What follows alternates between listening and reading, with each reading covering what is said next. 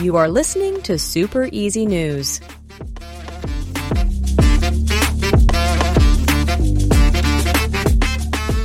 Today's topic is Tesla in China.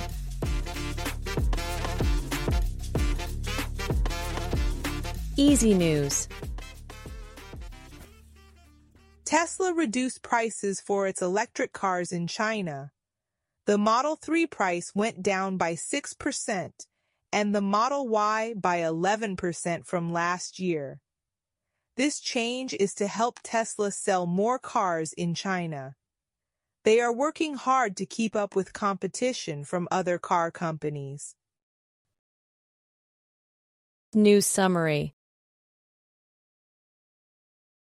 The electric car market is growing fast, and Tesla has reduced the prices of its vehicles to stay competitive in China.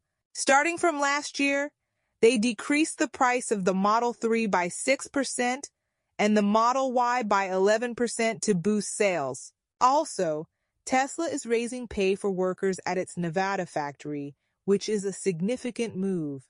Even with a lot of competition, Tesla is one of the few companies that has reached its sales goals.